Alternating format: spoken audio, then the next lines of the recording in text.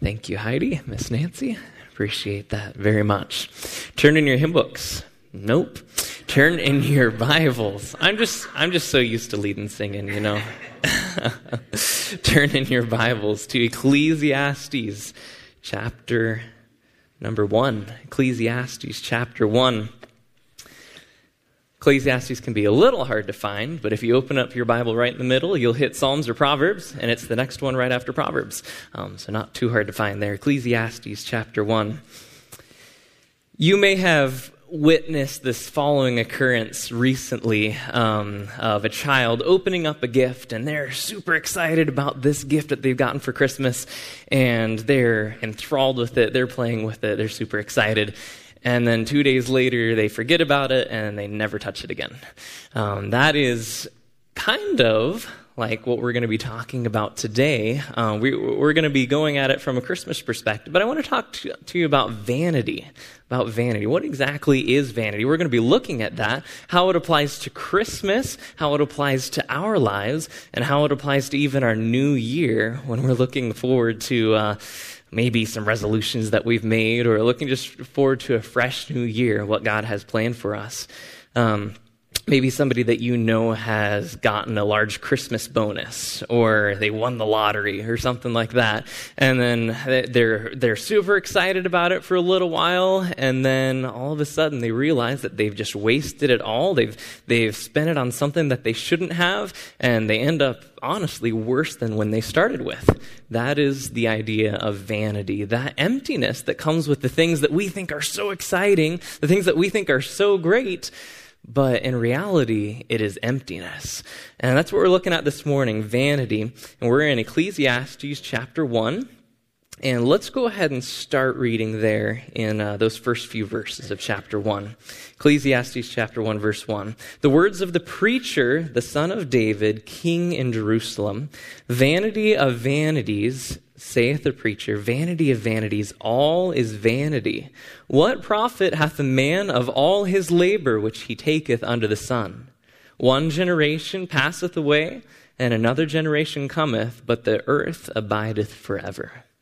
Let's have a word of prayer, and we'll jump into this passage. Let's pray. Father, we do thank you so much for the wisdom of Solomon in penning these words. Lord, what a powerful narrative that he gives us here of his own life and the things that you taught him through his life, Lord. I just pray that you would open up our hearts at this time, that we might be receptive to what you have to teach us. And Lord, I just pray that we would allow our hearts to be affected by your word this morning. Pray for your power and your spirit to be upon this service. And we pray these things in Jesus' name. Amen. First of all, we're going to look at the preacher of wisdom. Point number 1, the preacher of wisdom. You'll see there it says, verse 1, the words of the preacher, the son of David, king in Jerusalem. Ecclesiastes is a long word. Many people don't know exactly what Ecclesiastes means, but if you kind of boil it down to the root meaning of Ecclesiastes, it means a called out assembly, or one who calls out an assembly. And that's why it starts by saying the words of the preacher, somebody who calls an assembly together, somebody who is preaching to a group of people, something like that. So this is Solomon, the son of David. He is the preacher. It says the words of the preacher. You wonder, who's the preacher? Well, it is Solomon. He's the one that is calling together this assembly. He's calling them together for a specific purpose so that he can teach them the wisdom that God has granted to him. And so if we read through here, actually, if we skip over to chapter 2 and verse 4, we'll see a little bit about this preacher, this one who had this great wisdom. We're in chapter 2 and verse 4. It says, I made me great works. This is Solomon speaking. I made me great works. I builded me houses. I planted me vineyards. I made me gardens and orchards, and I planted trees in them of all kind of fruits. I made me pools of water to water therewith the wood that bringeth forth trees. I got me servants and maidens, and had servants born in my house. Also I had great possessions of great and small cattle, above all that were in Jerusalem before me. I gathered me also silver and gold, and the peculiar treasure of kings and of the provinces. I got me men singers and women singers, and the delights of the sons of men. as musical instruments, and that of all sorts. So I was great and increased more than all that were before me in Jerusalem. Also my wisdom remained with me, and whatsoever mine eyes desired, I kept not from them. I withheld not my heart from any joy, for my heart rejoiced in all my labor, and this was my portion of all my labor. Talk about somebody who was difficult to buy for at Christmas. Solomon was very difficult to buy for. He had everything. You go through this list and you see that anything that he desired, he didn't keep from himself. He'd say, oh, I want a pool over here, or I want trees over here, or I want a new chariot and camels. This guy had everything. So there was no use in figuring out what he wanted for Christmas, because he already had everything. And if he didn't have it, he'd probably get it through taxes or something. But he had everything. And this is the perspective that we get through Ecclesiastes. Someone who's at the top of the ladder, you might say. Most people in this world would love to be at the place where Solomon was. In fact, that is their final goal in life. I want to be at the top. Somebody who's climbing the corporate ladder, their desire is to be at the top, to be the one in charge, to be the one who has all the money, all the dough. Everything is going just right for them. And this is Solomon. He was at the top of his game. And yet we see he comes at this from a very different perspective than most people have. Most people don't see life from this perspective. That brings us to our second point, though, the emptiness of life. The emptiness of life. You say Solomon had everything.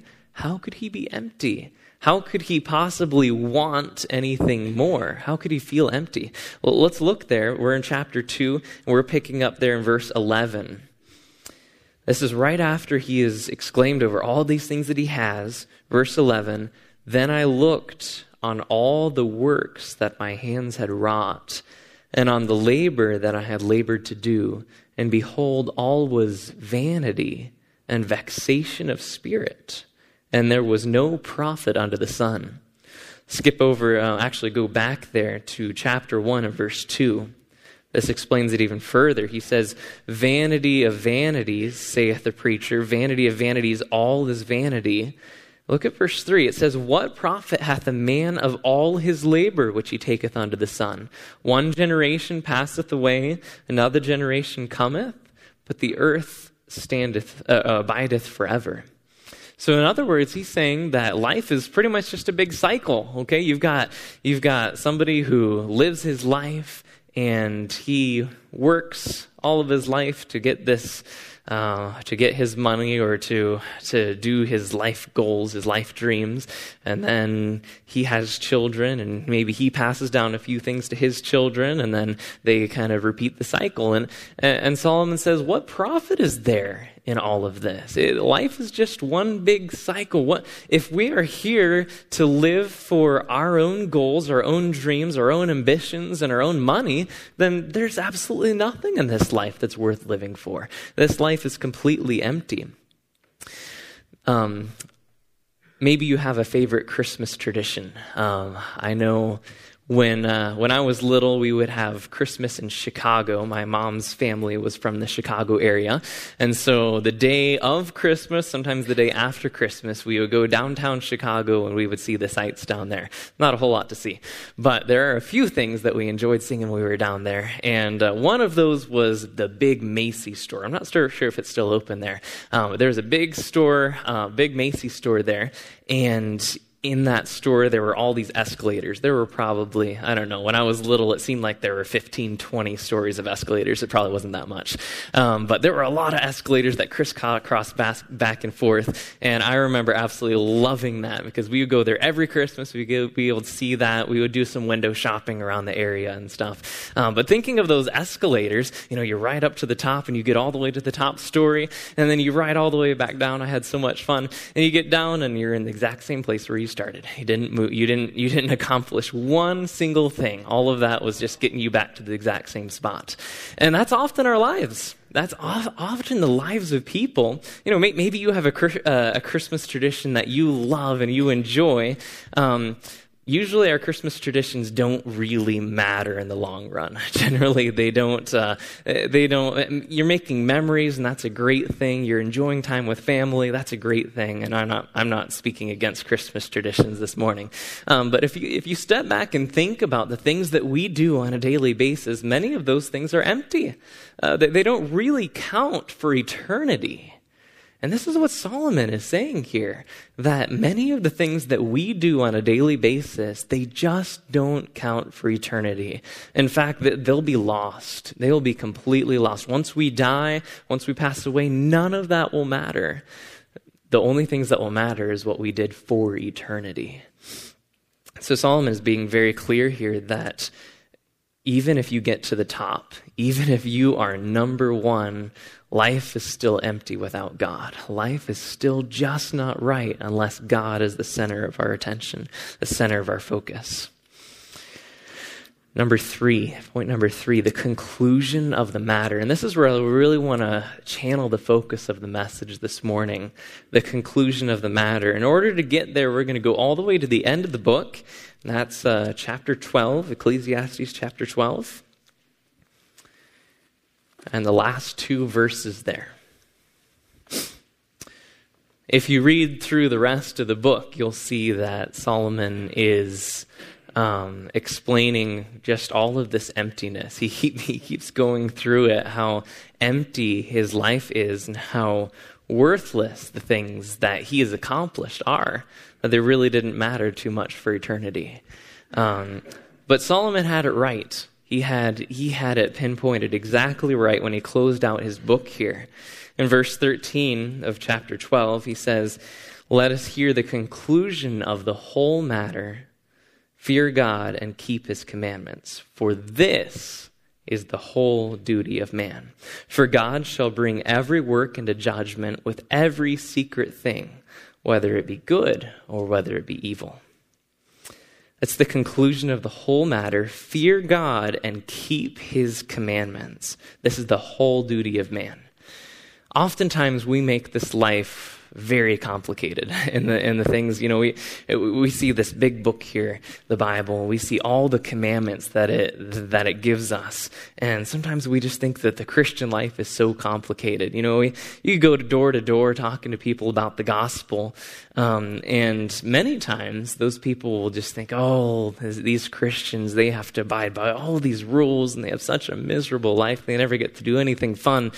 And their lives are so complicated. They have to do all of these things.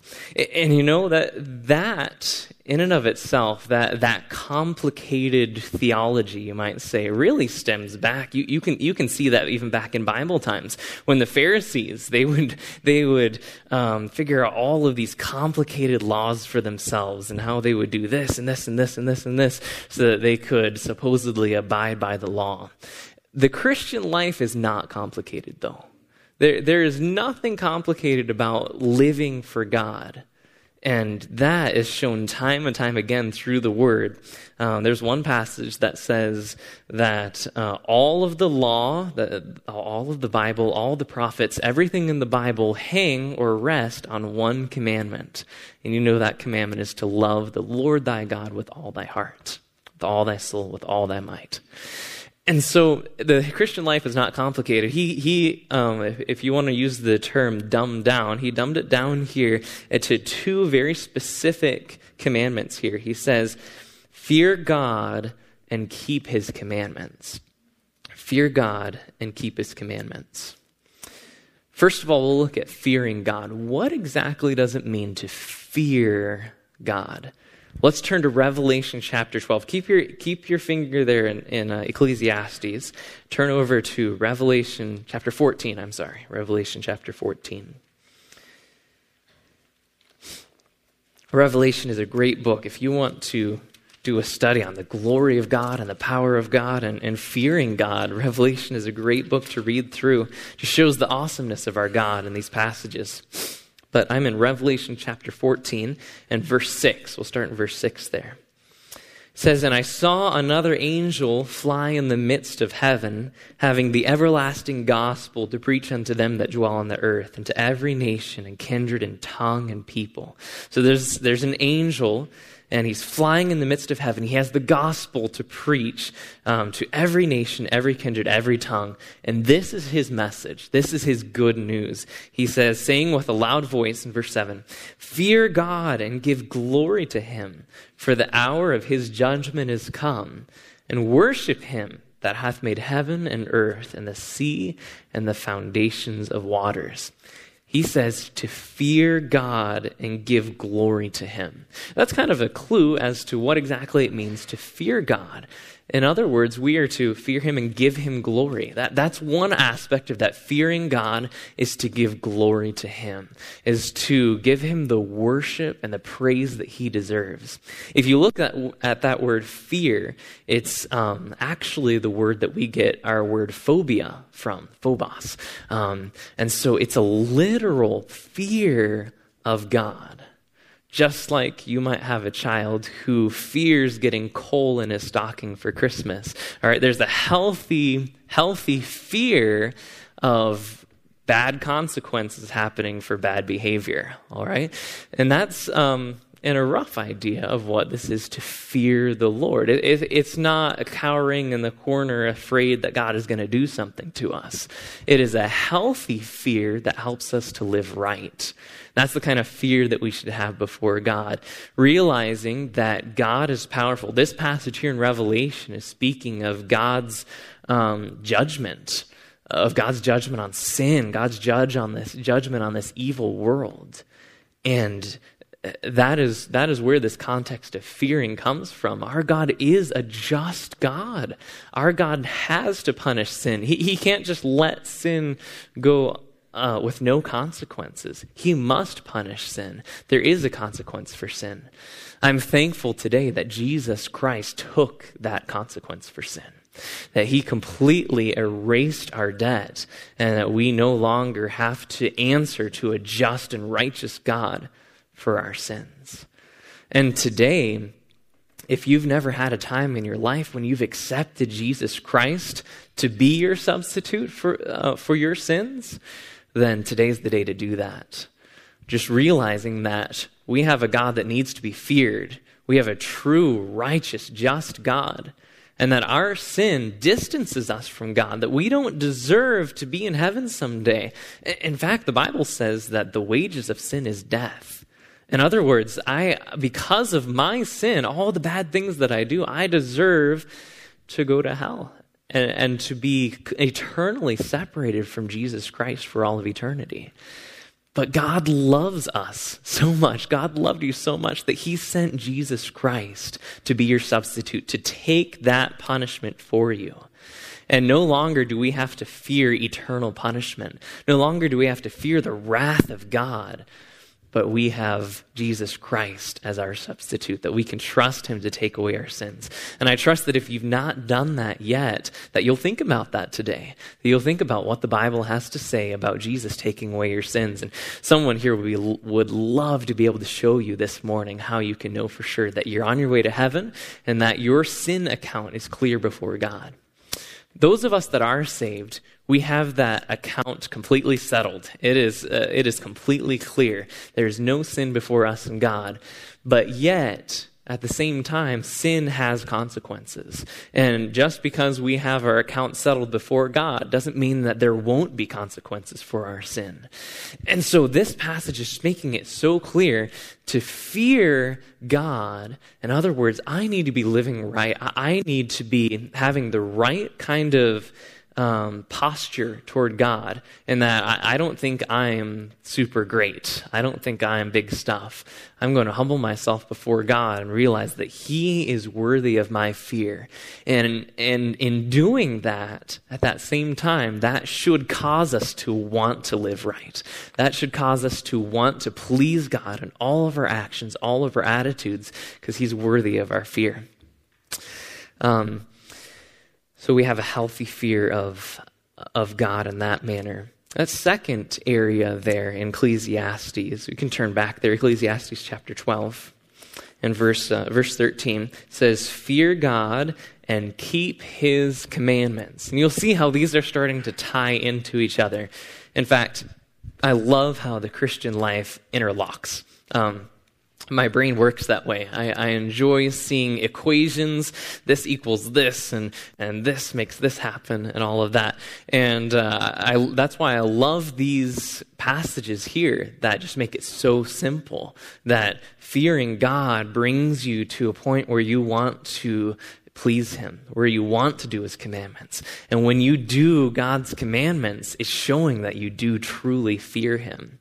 And in fact, if you step back and think about the passage that we just mentioned a little while ago, to love God with all of your heart, soul, and mind, that translates into doing his commandments as well. You do a study of the Word of God. It shows you that in order to love God, you have to keep his commandments. It all interlocks here. It all makes sense because the Christian life is very simple. I need to have an attitude of loving my God so that I can fear him and so I can do his commandments. And this is very simple. To say, to do God's commandments. But if you step back and think about it, to do all of God's commandments, to not offend in one point, that almost sounds impossible. It's a high calling. To do God's commandments is a very high calling. Yet that's what God expects of us. And again, it's not a complicated thing. It's simply day to day, I am loving God as I should. I am fearing God. I'm filled with his Spirit. And at that point, God gives us the ability to obey his commandments. He forgives us of our sins. He allows us to walk with him as we should. If we go to Micah 6:8, we won't turn there, but Micah 6:8 is another passage that really explains this a little more fully. He says in Micah 6:8, he hath showed thee, O man, what is good, and what doth the Lord require of thee? But to do justly, and to love mercy, and to walk humbly with thy God. So again, he's taking all of the commandments of God and he's putting it in 3 commandments. And the first one there is to do justly. Okay, so do what's right. Obey God's commandments. That's exactly what we've been talking about. To love mercy and to walk humbly with thy God. Those last 2 are our posture before God, our position before God. I'm going to love mercy because I don't want to pronounce judgment on someone who doesn't deserve judgment. I'm not going to think that I'm better than someone else. No, I'm going to be merciful. I'm going to accept the faults of others as they're human. It's very easy to cast judgment on someone who wrongs us. Maybe someone has failed to pay you for something. Maybe someone has given you an insult in the past. Maybe they didn't really mean to. Maybe it is just kind of a slip of their mind, something that they didn't really intend to do. But our minds automatically, many of us, our minds automatically cast judgment on that person. We say, well, I'm never going to trust that person again, or I'm never going to be that person's friend. I'm never going to associate with that person again. That is not loving mercy as God has asked us to do here. And again, this is our posture. This is how we position ourselves. I am not the dictator of what I do. I am not the one who decides what is right for my life and what is wrong for my life. And it's not my responsibility to say, well, this person wronged me, so they're out of the picture now. No, God says to love mercy. You know, if God had cast you off the first time when you wronged him, we would all be in trouble, wouldn't we? That would be a big problem. God is so merciful to us, and he asks us to love mercy as well. And that third thing that it says is to walk humbly with thy God. So again, that is our posture before the Lord. We are to walk humbly, to humble ourselves under him, because he is so great. He deserves our fear. So the conclusion of the whole matter is to fear God and to keep his commandments. And I think this morning, if we will focus on those 2 things, Again, there's a lot of ways of looking at this. You can look at it as loving the Lord with all your heart. You can look at it as being filled with the Spirit. You can look at it as what we just read in Micah chapter 6, verse 8. But this morning, I just want to leave you with that we should be, in order to have a fulfilling life, we should be truly seeking to fear God and to keep his commandments. Because that is what makes our life meaningful. That is what gives us purpose to our life. Everything else can go by the wayside. You may be so focused on earning your money and keeping a good job and providing for your family, and that's great. That's important. But all of those things come after the spiritual. The spiritual has to be our focus. And that focus is to fear God and to keep his commandments. So as we go into this new year, we're thinking back over the Christmas holiday, we are looking forward to a new year. Let's not make our goals after what the world would make their goals. What are the world's goals? Some of the world's goals. Well, they say, I'm going to exercise more this year. I'm gonna go on a diet this year, or I'm gonna be stronger this year. I'm gonna be more. I'm gonna have better leadership skills in my job. Something like that. And again, those are all great things. I'm not saying you shouldn't do those, but our main focus going to into this new year should be, I want to please God with my life. I want to grow closer to my God. I'd ask you this morning, how is your prayer life now? I'm not saying that I have it all together either, but I would ask you this morning, how is your prayer life? Are you spending time before the throne of God each day in prayer? Are you praying outside of meal times and your normal times of prayer? Are you spending lengthy amounts of time with your God? Or are you neglecting him? Are you saying, God, I'll give you a couple seconds before each meal and maybe a little time before bed, but the rest of the day you don't matter? Our goal this year should be to grow in our prayer life before the Lord, to truly spend meaningful times with him in prayer. How about the Word? How about reading God's Word? Are we pleasing God in that area? Are we truly gleaning things from the Word of God that we can apply to our life each day? That's so important, because if we miss this, none of the other things matter. It's vanity. It's emptiness. There is no meaning to life if we neglect the spiritual. So I challenge you, find a time each day when you can spend lengthy amounts of time in God's Word. Brother Aaron, how much time do I need to spend in the Word? That's up to God to decide. And you need to be sensitive toward how much time God wants you to spend in the Word, but you can never spend too much time. And I challenge you to grow in that area, and not just to read it. You know, some people read through the Bible every year, all the way through the Bible, and that's a great thing, but many times you miss what's going on in the Bible. Sometimes it's better to take a smaller amount of Scripture and to spend a long time on that small portion of Scripture so you can really glean what God has for you out of those things. Your prayer life, how much time should I spend in prayer, Brother Aaron? It doesn't matter if you pray for 2 hours if you're just running through a list. And that is, if there's one thing that I could encourage you toward this new year to develop in your prayer life, it's not that you necessarily lengthen your prayer list and just rotely read off a list. It's that you spend real meaningful time talking to your God. That is so important, and that is what is going to make your life fulfilling. It's going to keep you from that empty life of vanity, and it's going to bring real meaning to your life because you know your God personally. You have that close, intimate fellowship with your God. Brother Aaron, what do I talk about? What do I talk to the Lord about? Talk to him about your day. Talk to him about your struggles. Talk to him about how much you love him and praise him for who he is. And that'll give you a meaningful prayer life. These are just a few things that they're a constant challenge to me that I need to grow in these things.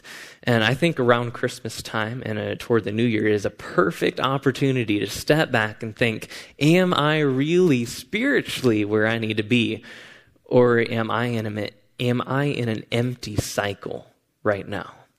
So don't put your goals toward the emptiness. Put your goals toward the spiritual fervor of God, and you will be so thankful that you did. This next year will be more meaningful, more of a blessing than you ever could have imagined, because you've given God what he deserves. God is asking you a gift right now, just like you would give a gift to somebody on Christmas. God is asking you to give him a gift right now, and it's the gift of your heart. It's the gift of your devotion. I ask you this morning, are you willing to give him that? Or are you going to keep focusing on the vanity and the emptiness of this world? Will you choose to please God with your life and to have that as your number one priority? Or will you choose to go on that empty cycle that will not please God? So I challenge you today, think about that. Think about what your goals are, and keep that in your focus as we go into this new year. Again, if you are here and you say, Brother Aaron, I know what you're saying about living spiritually, and I know what you're trying to say about pleasing God with your life, but I've never experienced a relationship with God before. I've never really had a meaningful prayer. I don't really understand what it means to have fellowship with God. Today is the day to get that settled. Today is the day to step back and evaluate your life and see, have I actually put all of my trust in Jesus Christ to be my Savior? Have I accepted Jesus to live within me? Because if you don't have him living inside you, then he's not going to be able to you're not going to have fellowship with him. Jesus Christ wants to be your Savior, to fill you, to give you a meaningful life. So if that's you today, you need to trust Jesus Christ, you need to accept him, then there will be people up here that during the invitation time that would love to talk with you and to make sure that you have that settled this morning. Let's go ahead and have a word of prayer. Father, we do thank you so much that your life is worth living. The life that you have planned for us is so much better than we could ever make for ourselves. Thank you, Lord, that we don't have to live after the lust of the flesh, the lust of the eyes, the pride of life. We don't have to live after the world's desires. But Lord, we can truly have a meaningful life in you. Lord, I pray that if there's anyone here this morning who is living in that empty cycle of vanity, that they would choose to please you with their life this morning, Lord, that they would choose your way and accept your will for their lives.